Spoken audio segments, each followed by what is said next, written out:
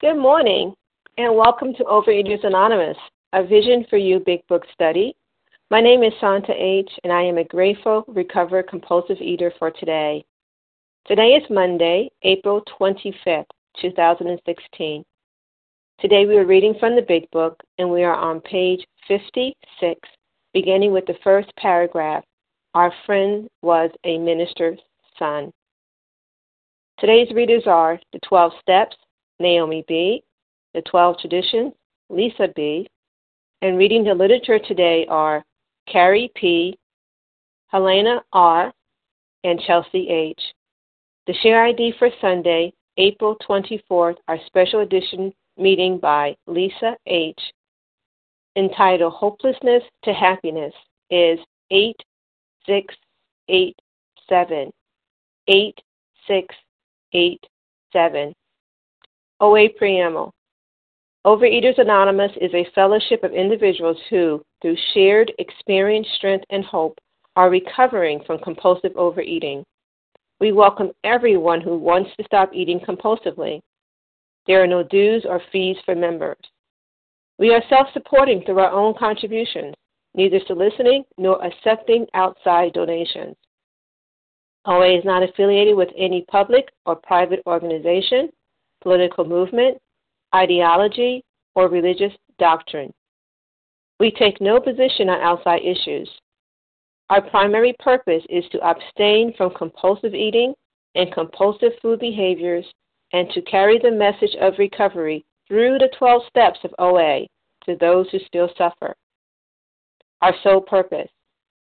OA's fifth tradition states, each group has but one primary purpose, to carry its message to the compulsive overeater who still suffers.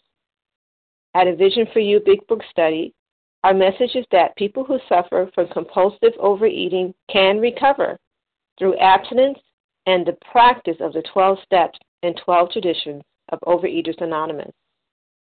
I will now ask Naomi B. to please read the 12 steps, please. Thank you, Santa. This is Naomi B., a grateful, recovered, compulsive overeater for today. Step 1. We admitted we were powerless over food, that our lives had become unmanageable. 2. Came to believe that a power greater than ourselves could restore us to sanity. 3. Made a decision to turn our will and our lives over to the care of God as we understood Him. 4. Made a searching and fearless moral inventory of ourselves. 5. Admitted to God, to ourselves, and to another human being the exact nature of our wrongs. 6. We're entirely ready to have God remove all these defects of character. 7. Humbly ask Him to remove our shortcomings. 8. Made a list of all persons we had harmed and became willing to make amends to them all. 9. Made direct amends to such people wherever possible, except when to do so would injure them or others. 10. Continued to take personal inventory, and when we were wrong, promptly admitted it. 11. Sought through prayer and meditation to improve our conscious contact with God as we understood Him, praying only for a knowledge of His will for us and the power to carry that out. 12. Having had a spiritual awakening as a result of these steps, we tried to carry this message to compulsive overeaters and to practice these principles in all our affairs. Thank you for allowing me to service, and I pass. And thank you, Naomi B. I will now ask Lisa B. to read the 12 traditions, please. Good morning. This is Lisa B., a recovered compulsive overeater in South Carolina. The 12 traditions of Overeaters Anonymous. 1. Our common welfare should come first. Personal recovery depends upon OA unity. 2. For our group purpose, there is but one ultimate authority, a loving God, as He may express Himself in our group conscience. Our leaders are but trusted servants, they do not govern. 3. The only requirement for OA membership is a desire to stop eating compulsively. 4. Each group should be autonomous except in matters affecting other groups or OA as a whole. 5. Each group has but one primary purpose, to carry its message to the compulsive overeater who still suffers. 6. An OA group ought never endorse, finance, or lend the OA name to any related facility or outside enterprise lest problems of money, property, and prestige divert us from our primary purpose. 7. Every OA group ought to be fully self-supporting, declining outside contributions. 8. Overeaters Anonymous should remain forever non-professional, but our service centers may employ special workers. 9.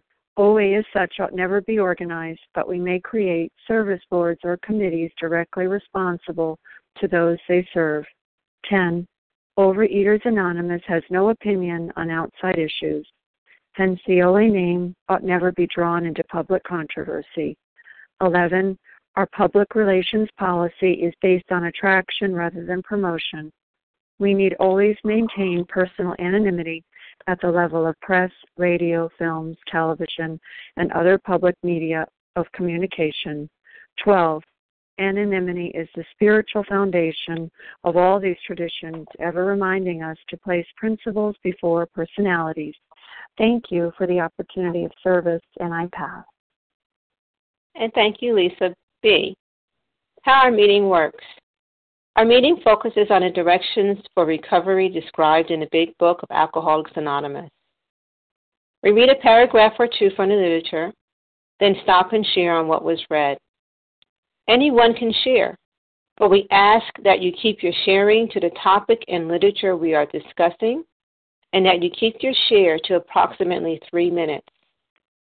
Singleness of purpose reminds us to identify as compulsive overeaters only. Our abstinence requirement for moderators is 1 year, and for readers is 6 months. There is no abstinence requirement for sharing on topic. This meeting does request that your sharing be directly linked to what was read. We are sharing what the directions in the Big Book mean to us. To share, press star 1 to unmute. Once you are done sharing, let us know by saying pass. Then press star 1 to mute your phone. In order to have a quiet meeting, everyone's phone except the speaker should be muted. Today we resume our study of the Big Book. We are on page 56, beginning with the first paragraph. Our friend was a minister's son. Through 4 paragraphs ending, he lived in conscious companionship with his Creator, and comments focus on the 4th paragraph. I will now ask Carrie P. to begin reading, please. Good morning, Santa, and thank you for your service. This is Carrie P., a compulsive overeater, recovered. Our friend was a minister's son. He attended church school where he became rebellious at what he thought an overdose of religious education. For years thereafter, he was dogged by trouble and frustration. Business failure, insanity, fatal illness, suicide. These calamities in his immediate family embittered and depressed him. Post-war disillusionment, ever more serious alcoholism, impending mental and physical collapse brought him to the point of self-destruction. One night, when confined in a hospital, he was approached by an alcoholic who had known a spiritual experience. Our friend's gorge rose as he bitterly cried out, "If there is a God, he certainly hasn't done anything for me." But later, alone in his room, he asked himself this question: is it possible that all the religious people I have known are wrong? While pondering the answer, he felt as though he lived in hell. Then, like a thunderbolt, a great thought came. It crowded out all else. Who are you to say there is no God? This man recounts that he tumbled out of bed to his knees. In a few seconds, he was overwhelmed by a conviction of the presence of God. It poured over and through him with the certainty and majesty of a great tide at flood. The barriers he had built through the years were swept away. He stood in the presence of an infinite power and love. He had stepped from bridge to shore. For the first time, he lived in conscious companionship with his Creator. Good morning, everyone. This is Carrie P., a recovered compulsive overeater from Massachusetts. And for me, the constant companionship of my Creator, there are just times, because this has happened for me. I didn't tumble out of bed. I am definitely a learned variety and studied through working these steps and practicing the abstinence, and there are just times where I am just so overwhelmed with gratitude, and I cry. I cry all the time because I'm just so overwhelmed when I've accepted, living in the consciousness of my Creator, how beautiful that is. And with that, I'm going to pass. Thank you. And thank you, Carrie P. And we are focusing our comments on that last paragraph that was read. Who would like to comment for approximately 3 minutes? Tina. Melissa C. Tina, Melissa. Monica Okay. T. Monica T. Anyone else? Suji. Suji. Anyone else? Vasa O. Thank you. Jenny L. Jenny L. Okay, thank you. I have Tina S., Melissa C., Monica T., Sue G., Vasa O., and Jenny L. Good morning, Tina. Good morning, Santa. Thanks for your service. Tina S., compulsive eater, anorexic in Florida. And wow, some great stuff in those paragraphs for sure. And, I related to what was just shared. I didn't necessarily stumble out of bed, but I had been beaten to my knees. I can really relate there. And, and I can certainly remember when the presence of God poured over and through me. I get the chills when I talk about that because, I had it talks about the bridges that were built were swept away. I had built those bridges, and in that moment they were swept away. But and it also talks about that all throughout the book. It doesn't last forever. There's some stuff to be done. There's some things that I got to do on a regular basis, not just when I'm beaten to my knees. And a lot of times it takes me to try all that I've got till I get there. And I have to get out of the way. And I love that it says step from bridge to shore. I'd been hanging out on the bridge for a long time, and get a little emotional here, and I have the opportunity today to be grounded, to be grounded in a power greater than myself, and I have to continue to cultivate my relationship with God. It's forever growing. I can't stand still. I don't have that luxury. The good news today is I don't want that luxury. I have a life beyond my wildest dreams today, and I continue to trudge. I walk with purpose, and God just shows me all. And I don't want to ramble, but this is some really good stuff, and I love it. So with that, I'll pass. And thanks. And thank you, Tina S. And good morning, Melissa C. Hi, good morning, Sandra. Good morning, everyone. It's Melissa C., a recovered compulsive overeater in New York. And, the paragraphs that preceded it, and they really talked about calamity and loss, and, those are the barriers, and it talks about the barriers being washed away. And, and I think about what were my barriers. It was,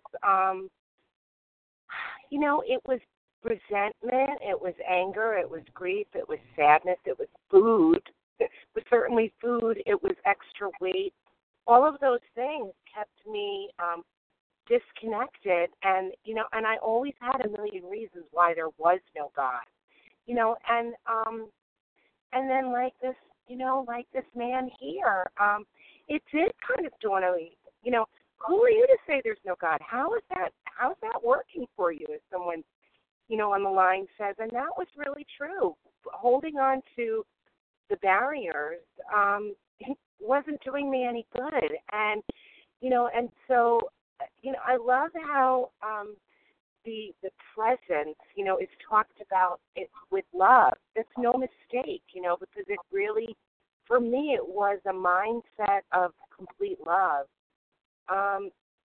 That allowed me to let those barriers be washed away. And so, today I can stay in conscious contact with my higher power so long as my mindset is fixed on love and not on anger and resentment and those barriers. And, I just spent the weekend, my mom is up from Florida visiting for the holidays, and I've been spending time with siblings. And, we have a lifetime of angst, and of joy and happiness. And if I choose to focus on the angst, I'm putting those barriers back up.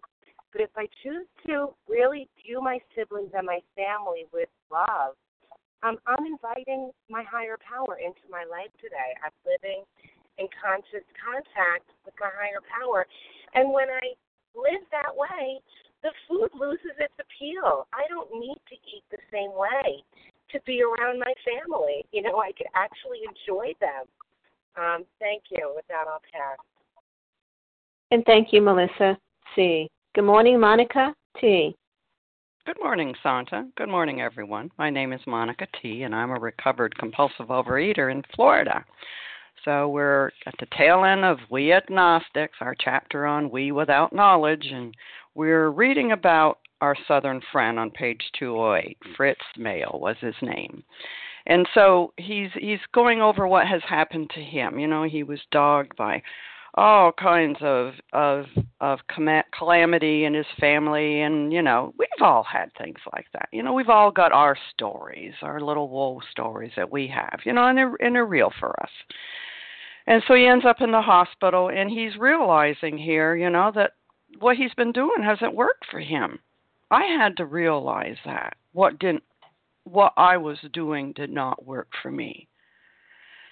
And he's thinking about, this God thing, this whole chapter on this God thing, this higher power, that I need a power greater than me. Well, I did finally come to the realization that Monica couldn't do it. All my strength didn't do it, all my determination didn't do it, all my willpower didn't do it, all my self-knowledge, and I'll have you know, I think I'm pretty smart. I might not be the smartest one, but I'm, Anyway, who are you to say there is no God? And then he recounts how he tumbled out of bed onto his knees. In a few seconds, he was overwhelmed, he was overpowered, he was flooded by the conviction of the presence of God. Now, I would love to say that this has been my experience, but no, it has not. I wanted that big bop over the head, bright light experience, but it didn't happen that way. It's been an ongoing process, little light bulb moments along the way as I started working through the steps.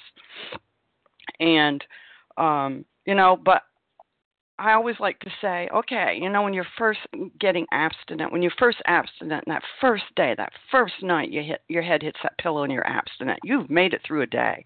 Did you do that? Did I do that? No. I like to pause and remember this. No, I did not. A power greater than me was working with me there because I couldn't even get, 30 minutes together. And so I would have to pause and remember that. Yeah. When you look back over your shoulder, Monica, definitely something greater than me has been working here with me. So what did it take? It took willingness.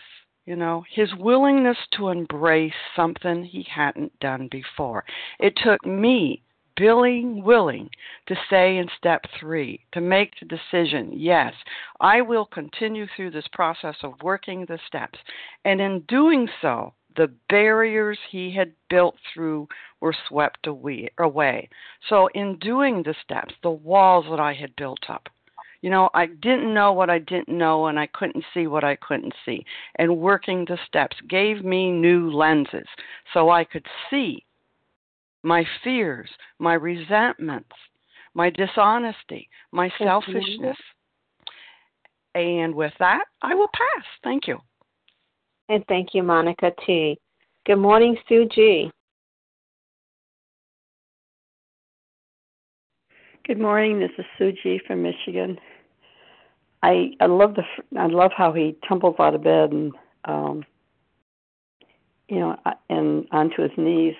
I can relate to mental happenings like that to me. There were many times from the teen years up until my 60s, and I'm in my 70s now, that I didn't walk away from God, but I wasn't allowing God to do his work in me.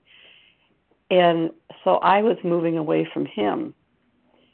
And then all of a sudden, I would have this awareness. He would give me an awareness of his presence. And when that happened, it'd be like tumbling out of bed. It'd be like all of a sudden, oh no, I did it. It's one of those I did it again. I haven't been relying on him. I've been relying on my own power again. And I'd have one of those boop experiences that would pull me along for a while. And I'm just so happy to be in this program and to be in Vision for You, because with working with a sponsor and really trying to, I'm not to step 11 yet, I'm step 10, but I've been in the program for so long that I'm aware of step 11. I just didn't know how to do it, and no one ever told me there was action. And through that daily morning meditation and prayer, I've had more of a awareness of his presence. And so I've had less, I haven't had a moving away from him now in almost a year. And I would walk away I'd be, away from him for maybe 6 months to a year to 3 years at times. And my life was not the same. But when I take the time to let him in and keep him in, because he's there, but when I'm totally aware of him, all of a sudden I realize, I'm not following him. I'm asking him to follow me. That I have those moments of all of a sudden coming back and that reawareness. And with that, I pass. Thank you. And thank you, Sue G. And good morning, Vasa. Oh. Good morning, everyone. I'm Vasa, grateful, recovered, compulsive overeater. I'm in Massachusetts right now. But anyways, thank you, Santa, for your service, and I'm grateful to be here with all of you this morning. And I can relate so much with these few paragraphs. I was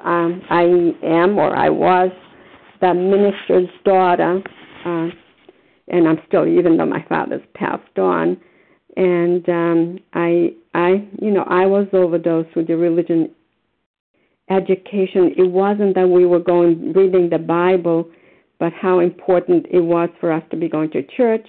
And I didn't even understand what they were saying in church because it was done in a different language. It was done in Russian or Slavic. So I really didn't understand. And I also was brought up in a communist country, as I shared. So we thought in school there's no God. At home we're learning there's God, but I grew up with fearful punishing God. So a lot of confusion. But anyways, when it came to the food, it wasn't working what I was doing. And I just, for me, I did step 1 and 2. I could never go to step 3 till I did step 1 and 2. And I was just so much pain and desperation. And somebody just came, a 12-stepper person who was in OA, and told me about the program. And I really, at that time, I was ready, and I was just willing to do whatever. I just didn't want to keep on doing myself. It wasn't working.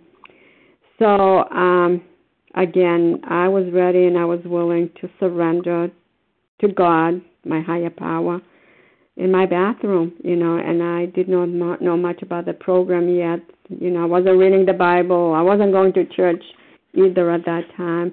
I had the gift of desperation at that time. I thought it was a gift of punishment.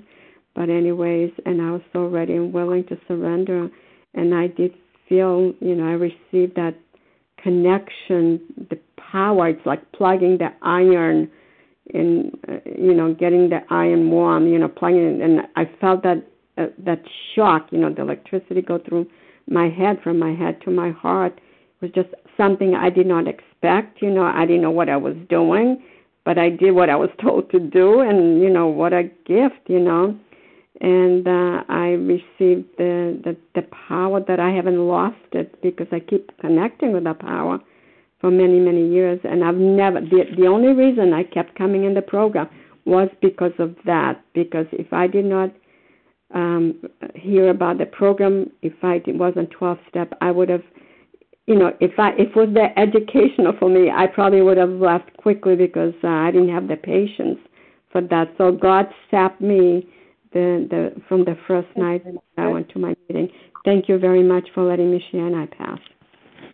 And thank you, Vasahal. And Jenny L., good morning. This is Ginny L., recovered in South Carolina. Good morning, Santa, and good morning, visionaries. I am absolutely amazed at this paragraph. For me, the spiritual awakening began in 1964 when I had just finished writing my fourth step, and I decided to write that last thing that I was never going to tell anybody. And at that moment, I felt God on my right shoulder saying, "See, Ginny, I've known about this all your life, and it's important for you to know it and admit it." And so God became real and personal for me at that point, and I'm very grateful for that. Unfortunately, after I finished doing the steps and walked in recovery for about 5 or 6 months, I had a neighbor who said, it wasn't God that did it, because I was giving God the credit. She said, "You did that." And I thought, you're right, I did. And I carried that for 50 years. I am now 78 years old instead of 26. I tried to do it on my own. I was just reading an OA pamphlet called A Commitment to Abstinence, which doesn't mention anything about being powerless over food. It just tells us ways to control our eating. And I tried that for 50 years and had many relapses. And I am so grateful I started listening to Vision, got a Vision sponsor, have been recovered for over 2 months, and it is better than the first time around. So I thank you all for the caring and sharing that and the love that I feel on this program, in this meeting. And with that, I pass. Thank you. And thank you, Jenny L. And we're going to move on to the next paragraph. If you just joined us, we're on page 56. And I will now ask Helena R. to begin reading the last paragraph that begins with, "Thus our friend cornerstone fixed in place," and read one paragraph only, please. This is Helena in southern New Jersey. Thus was our friend's cornerstone fixed in place. No later vicissitude has shaken it. His alcoholic problem was taken away. That very night, years ago, it disappeared. Save for a few brief moments of temptation, the thought of drink has never returned. And at such times a great revulsion has risen up in him. Seemingly, he could not drink, even if he would. God had restored his sanity. So as I said, this is Helena, recovered in southern New Jersey. And as someone else had mentioned earlier in the sharing, these wonderful shares that we've had, this is Fitz, who was one of the very first. And his story is our southern friend in the back section of the book with the stories. And I am actually very amused that I was asked to read this paragraph because I love our southern friend. In many ways, this story has been the biggest comfort for me. I did come into program with a higher power already, so I thought, with a God that my faith, my religion had told me about. And I also had to come to see where that God was so limited, and I had to let go of so many concepts of God that I had. In some of the later literature, we're told that Fitz became a Christian and was the one that very much pushed for this to be a religious program, and yet in his story he does not mention that at all, and he does not ever name the God of his understanding, which I very much appreciate. In the back of the book he says, when he calls his wife after he's had this wonderful experience, it says, "My wife hears my voice, and she knows I have found the answer to life." And that is what I was looking for, the answer to life. I didn't know I was looking for a broader and better and concept of my God, someone that could actually take away the compulsion to eat, that could actually get me through life without even wanting to eat. I didn't know that. What I wanted was the answer to life. And I really would recommend that all of us on the line who haven't read it yet read Our Southern Friend, especially page 216 and 217. And I just want to read a little section from that which I identify with, and then I want to get off the line again. This is after he has found the answer to life. He's home again. And he says, things are not going so well at home. I can certainly identify with that. I am learning I cannot have my own way as I used to. I blame my wife and children. Anger possesses me, anger such as I have never felt before. I will not stand for it. I pack my bag and I leave. I stay with some understanding friends. Next paragraph, I see where I've been wrong. In some respects, I don't feel angry anymore. I return home and say I am sorry for my wrong. I'm quiet again. But I have not yet seen that I should do some constructive acts of love without expecting any return. I shall learn this after some more explosions.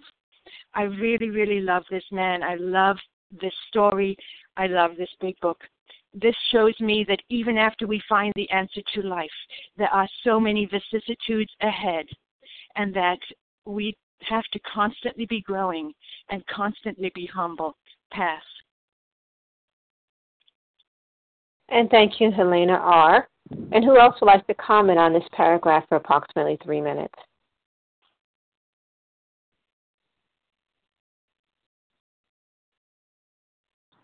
Chrissy? Good morning, Chrissy. This is Rochelle in Maryland. I'd like to comment. Rochelle? Larry? Larry? Anyone else? Okay. Good morning, Chrissy M. Hi, Sandra. Christy M., recovered compulsive eater and an anorexic from New Jersey. Can you hear me? I sure can. Okay. Yeah, the answers to life, I mean, that's what I thought I was looking for in food. I thought I found it, because it seemed to be a panacea for all my emotions, all my troubles. I would just, instead of focusing on the various things in my life, I'd have a single focus. It was my problem and it was my answer every day, how to control it. And I didn't have to think about any. That doesn't work, as we all know. And for me, I focus on the steps, my higher power, that is the answer.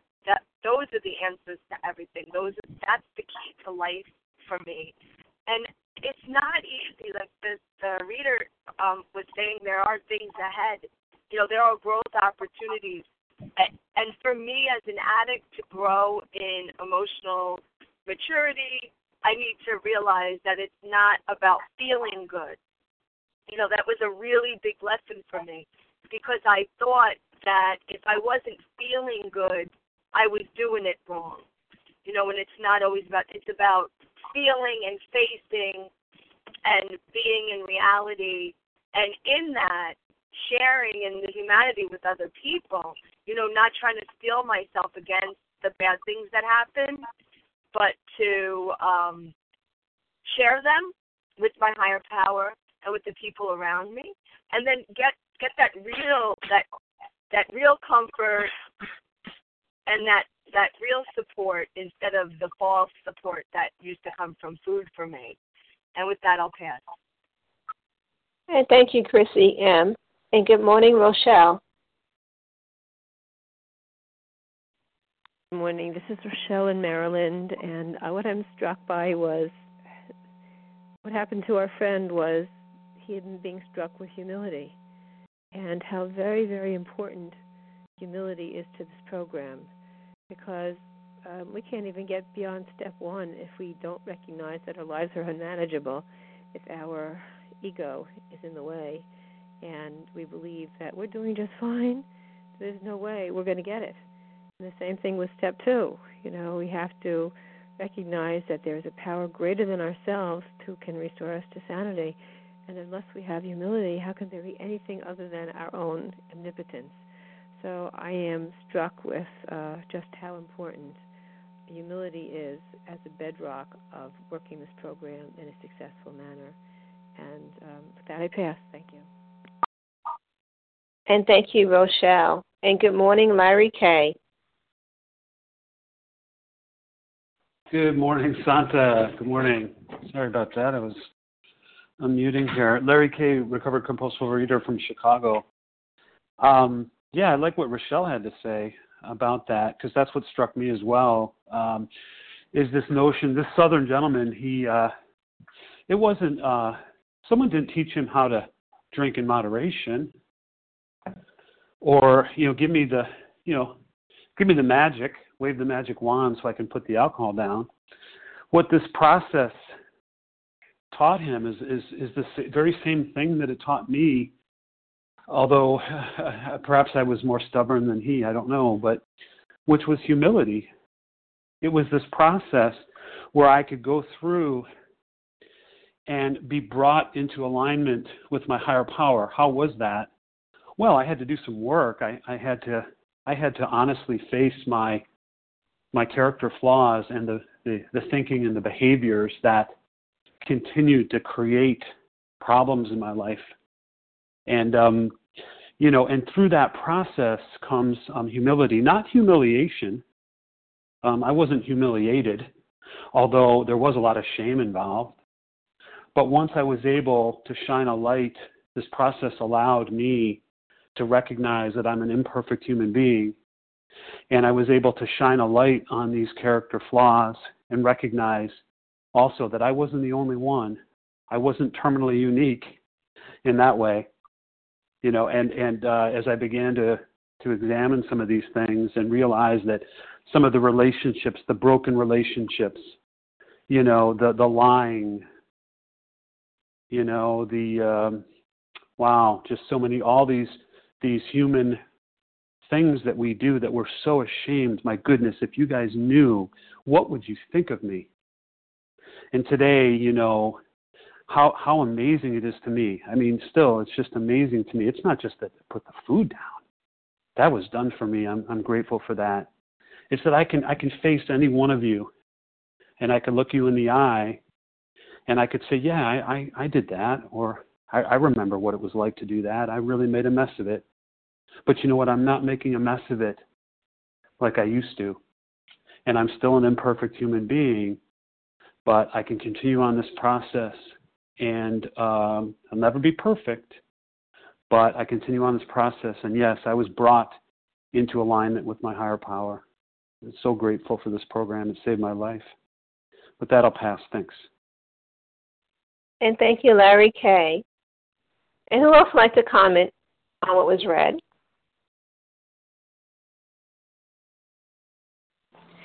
This is Sharon H. in Colorado. Are we on that paragraph that starts, "This man recounts as he tumbled out of bed"? Are we on the last paragraph, the next one? Okay. Thanks, Santa. This is Sharon H. in Colorado, a recovered compulsive overeater by God's grace. I apologize, I just got on the line a few minutes ago. But what I was seeing there was kind of sharing what Larry shared, this experience that we have in this program. It is by God's grace that we receive this humility. And before, I lived in bondage. I lived in bondage to my own self-will run riot. I was going to do it my way. I wanted it my way. And that's what self is to me, is I want it my way.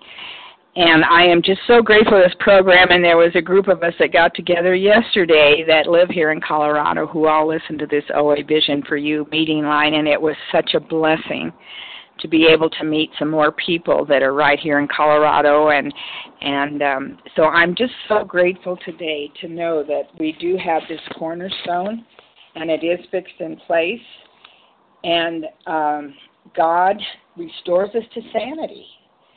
And I am, I've been in this program many years. 1981 was when I began, so it's been a long road for me before that light of God's grace shone into my thick head when in July of 2012 I listened to this meeting and they were in the doctor's opinion. And I didn't even realize that was my issue, that I did not believe to the core of my being that I did have this seemingly hopeless state of mind and body when it came to the food. I knew that regarding alcohol, but I just couldn't equate it with the food. And so I am just so grateful to be a part of this morning meeting. I'm so grateful to all of you that provide service, and so grateful to those out on the line. Keep coming back. It truly does work. I've seen it, and I've seen it in others too. And with that, I pass. Thanks, Santa. And thank you, Sharon H. And who else would like to comment? Reva P. And Janice M. Leah M. Reva P. Janice M. And I heard Leah. And who else? Chelsea H. Chelsea H. And who else? Nessa R. Nessa R. Okay. Okay, I have Reva P., Janice M., Leah, Chelsea H., and Nessa R. Good morning, Reva. Good morning. This is Reva P., grateful, recovered, compulsive overeater in Toronto. For me, as others have shared, I do not relate to having a sudden white light spiritual experience. It was definitely slower and gradual as I worked through the steps. But what struck me in this paragraph is I think the story is being written to motivate me, to show me what I am striving for, give me some kind of vision or ideal to strive for. And I love how it says, if I have any doubts that this is going to work, if I have any doubts about proceeding with the rest of the steps, he repeats it so many times in one paragraph. It was fixed in place, it was taken away, it disappeared, it never returned, and this man was restored. So I can't second guess the program, which I love how Bill knows how I think. But when I read the Southern Friend's story, I realize it wasn't so magical, and it wasn't like he had this white light and then was forevermore, in this magical place. He was plagued with anger and fear and had to continue and to continue and to continue working the steps so that he could continually be restored to sanity. And that is me. I get upset, I get angry, and then I get blocked, and I create barriers between myself and that power that keeps me abstinent and keeps me sane and keeps my relationships healthy. And I need to continue to do the work to continue to be restored to sanity. So, but when I do, it's like a click, and then nothing can shake it. It's fixed in place. It just goes. I always use the word it always just goes like poof, because I didn't do it. I just do the footwork, and then it happens to me as a result of working the steps. But I got to continue every single day because I do get in the way. With that, I pass. And thank you, Reva P. And good morning, Janice M. And good morning to you, Santa. Janice M. Please time me, Santa. I'd appreciate that. Yes, I'm a grateful, recovered, compulsive overeater from Massachusetts. This is a story of a certain man, but we have to remember where we are here. We're in step 2. So, this doesn't happen in step 2. But what does happen, what happens before he gets recovered and goes through the process is that he is convinced now, he came to a conclusion that he cannot do this by himself anymore. I don't care about his genetics, his environment. He was a minister. You think that would have an imprint on him, but no, he had to be convinced. He had to come to this conclusion that he could not do this anymore. He could not solve his alcoholic problem. So that's the miracle, because he's now willing to believe. He's willing to believe there's a power greater than himself. Because like him, I came in here with pain, depression, hopelessness, but I had to give up. I mean, if I still thought that I could do it, then I would, I wouldn't have the willingness to believe. So, he found a new companion, which means he found a new relationship. The only relationship I had in this world was with food. I mean, and that was temporary. That didn't work for me. How did that work for you, Janice? Well, it didn't. So he's willing to believe, exhausted or not. And that's the cornerstone. That's the need for a power to build. See, Bill writes he's an architect. He's a builder. He's building this arch that I and you can walk through, a free woman and man, of this obsession, of this insanity that I have with food. So the cornerstone is those two stones that holds up a building, that holds up an arch. And that's the solution. That's the solution to creating a wonderful arch, so that I will be free. I will be able to think differently. I will be able to act differently. And the problem, it says, has been taken away. It didn't say I took it away, when I went through the steps. It's taken away for me by a higher power. And something that really is wonderful to look forward to. Did I have good times when I was eating and doing things? Yeah, but it didn't last. It brought me pain. So this is going to be different. This is where it all starts, at the cornerstone, the need for a higher power. And with that, I pass. Thanks. And thank you, Janice. You have 12 minutes remaining. Good morning, Leah M. Thank you so much, Santa. Well, we are, coming to the closing here of We Agnostics, Chapter 4.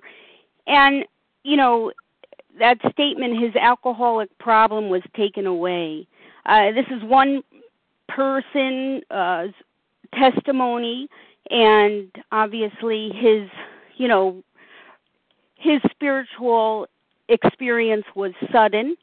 That's not typical for most of us. It's, a more gradual process. However, the result is the same.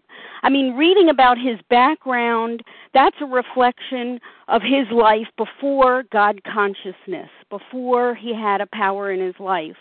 The pain and misery and suffering he experienced, much like my own, dethroned his intellect, and he realized, through the pain and suffering, that there is a reality higher than his intellect. And that allowed for a consciousness, a God consciousness, to come in. And, what the Big Book promises is that working the 12 steps will remove the blocks that keep us from our higher power, however we conceive that higher power, and that higher power will enter into our lives and give us sanity, will allow us to be restored. There's no promise that we'll believe in a particular God, in a specific religion at all. The only promise is that we will have sanity, that we'll feel a strength and a power that we know did not exist in us before we were trying to deal with our problems on our own. So, step 2 only requires that we be willing to try to find a higher power. That's all. Our willingness is enough to start the process of working the 12 steps. And when we work the 12 steps, we find that automatically we are guaranteed this freedom. And I just want to take the time to compare this paragraph to a paragraph on page 24, which was a reflection of before God consciousness, which goes as follows. The fact is that most alcoholics, for reasons yet obscure, have lost the power of choice in drink. Our so-called willpower becomes practically non-existent. We are unable at certain times to bring into our consciousness with sufficient force the memory of the suffering and humiliation of even a week or a month ago. We are without defense against the first drink. That's a reflection before God consciousness, before higher power consciousness, and of course the paragraph that we're focusing on now is a reflection of freedom as a result of higher power consciousness, as a result of these 12 steps. And with that, I pass. Thanks. And thank you, Leah. And good morning, Chelsea A. Before you speak, there's a lot of background noise. If everybody can mute their line.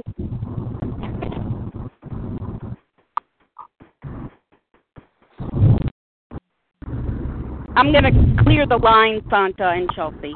Okay. Thank you.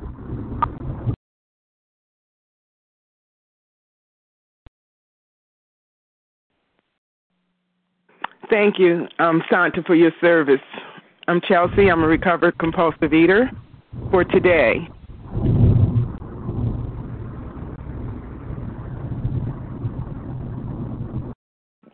So this part of the text for me is the cornerstone, the next building block on my foundation of willingness that will, my structure to freedom will stand.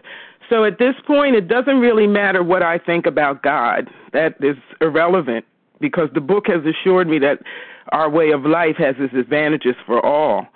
But what is important is that I've come to the conclusion that I'm a compulsive eater and I can't manage my life, and that no human power can restore the insanity that has come up as a result of me, of the unmanageability part. And I am convinced now at this point that some kind of power, if I establish a relationship with it, can and will relieve me from the bondage that I am in with this disease. And on a platform of willingness, this grace, along with my action, because if I don't take action on the willingness, fantasy, I will be able to cross from bridge to shore this time without falling into the chasm again of compulsive eating and starting the cycle all over again, getting stuck on the bridge of reason, standing there with head-on food traffic coming to knock me down again. So I believe that as a result of the 12 steps, my behavior will reflect what I believe. Each step has a power in it. Each step has a root power. When I take action, the principles, I will be provided with healing power. And the experiences, every time I implement the processes, every time I implement steps, every time I make a decision, accept that decision and take action on it, get a result. And the result is the power that I have connected with, and I'm conscious of it now at this point in the work, will help me get healthy thinking again. So the power of grace, willingness, and action is the orchestration that allows this agnostic, because I remain agnostic, and it has not mattered one way or another. And it doesn't come involved with my work. Nobody even needs to know that when I'm working with them. So each person's interpretation of these steps I'm learning are valid, and they're life-enhancing, and without prejudice, I can be an agnostic in this program. I don't have to prejudge. All I have to do is follow these directions as outlined. There's different examples for everybody. For me, if I couldn't identify with what Bill was talking about, we got the example of the Southern Friend. So a day at a time, I get to live in the solution as long as I practice these principles, and then I can as spiritual resources to provide me the power to live sanely a day at a time. Thanks, and I pass.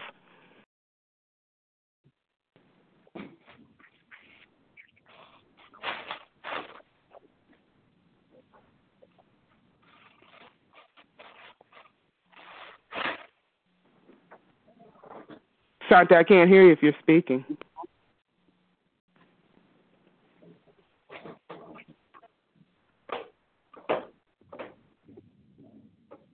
Can I hear it now?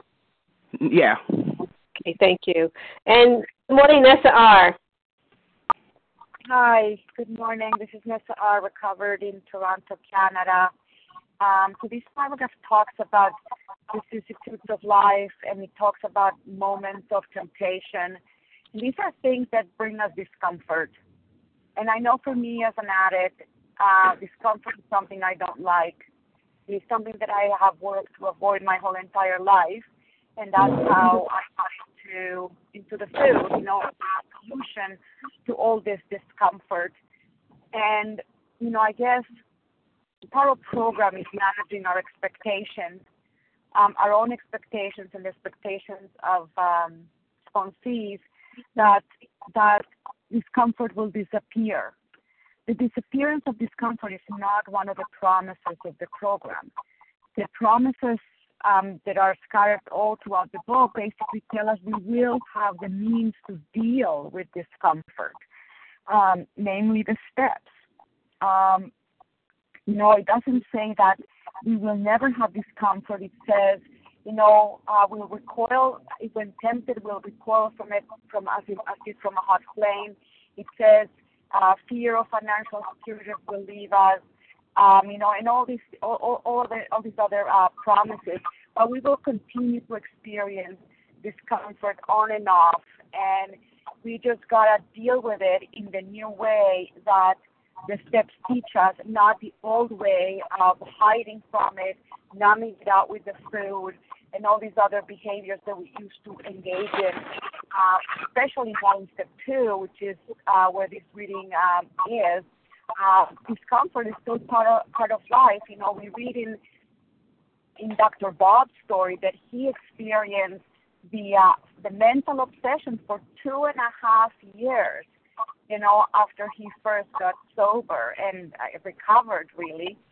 So the absence of sensation, the absence of the mental obsession, the absence of discomfort in the face of life's challenges is not one of the promises. The promise is that if we are entirely abstinent, not imperfectly abstinent or sloppily abstinent, and we work these steps, we will have the means to sail through these discomforts, to cope with these discomforts without having to go back into our addiction. And with that, I pass. Thank you. And thank you, Nessa R. And thank you to everyone who has shared this morning. Please join us for the second hour, unrecorded hour of study immediately following closing. We will now close with the reading from the Big Book on page 164, followed by the Serenity Prayer. Will Chelsea H. please read A Vision for You? Our book is meant to be suggestive only, please. Yes, Santa. Our book is meant to be suggestive only. We realize we know only a little. God will constantly disclose more to you and to us. Ask Him in your morning meditation what you can do each day for the man who is still sick. The answers will come if your own house is in order. But obviously you cannot transmit something you haven't got. See to it that your relationship with Him is right, and great events will come to pass for you and countless others. This is the great fact for us. Abandon yourself to God as you understand God. Admit your faults to Him and to your fellows. Clear away the wreckage of your past. Give freely of what you find, and join us. We shall be with you in the fellowship of the Spirit, and you will surely meet some of us as you trudge the road of happy destiny. May God bless you and keep you until then.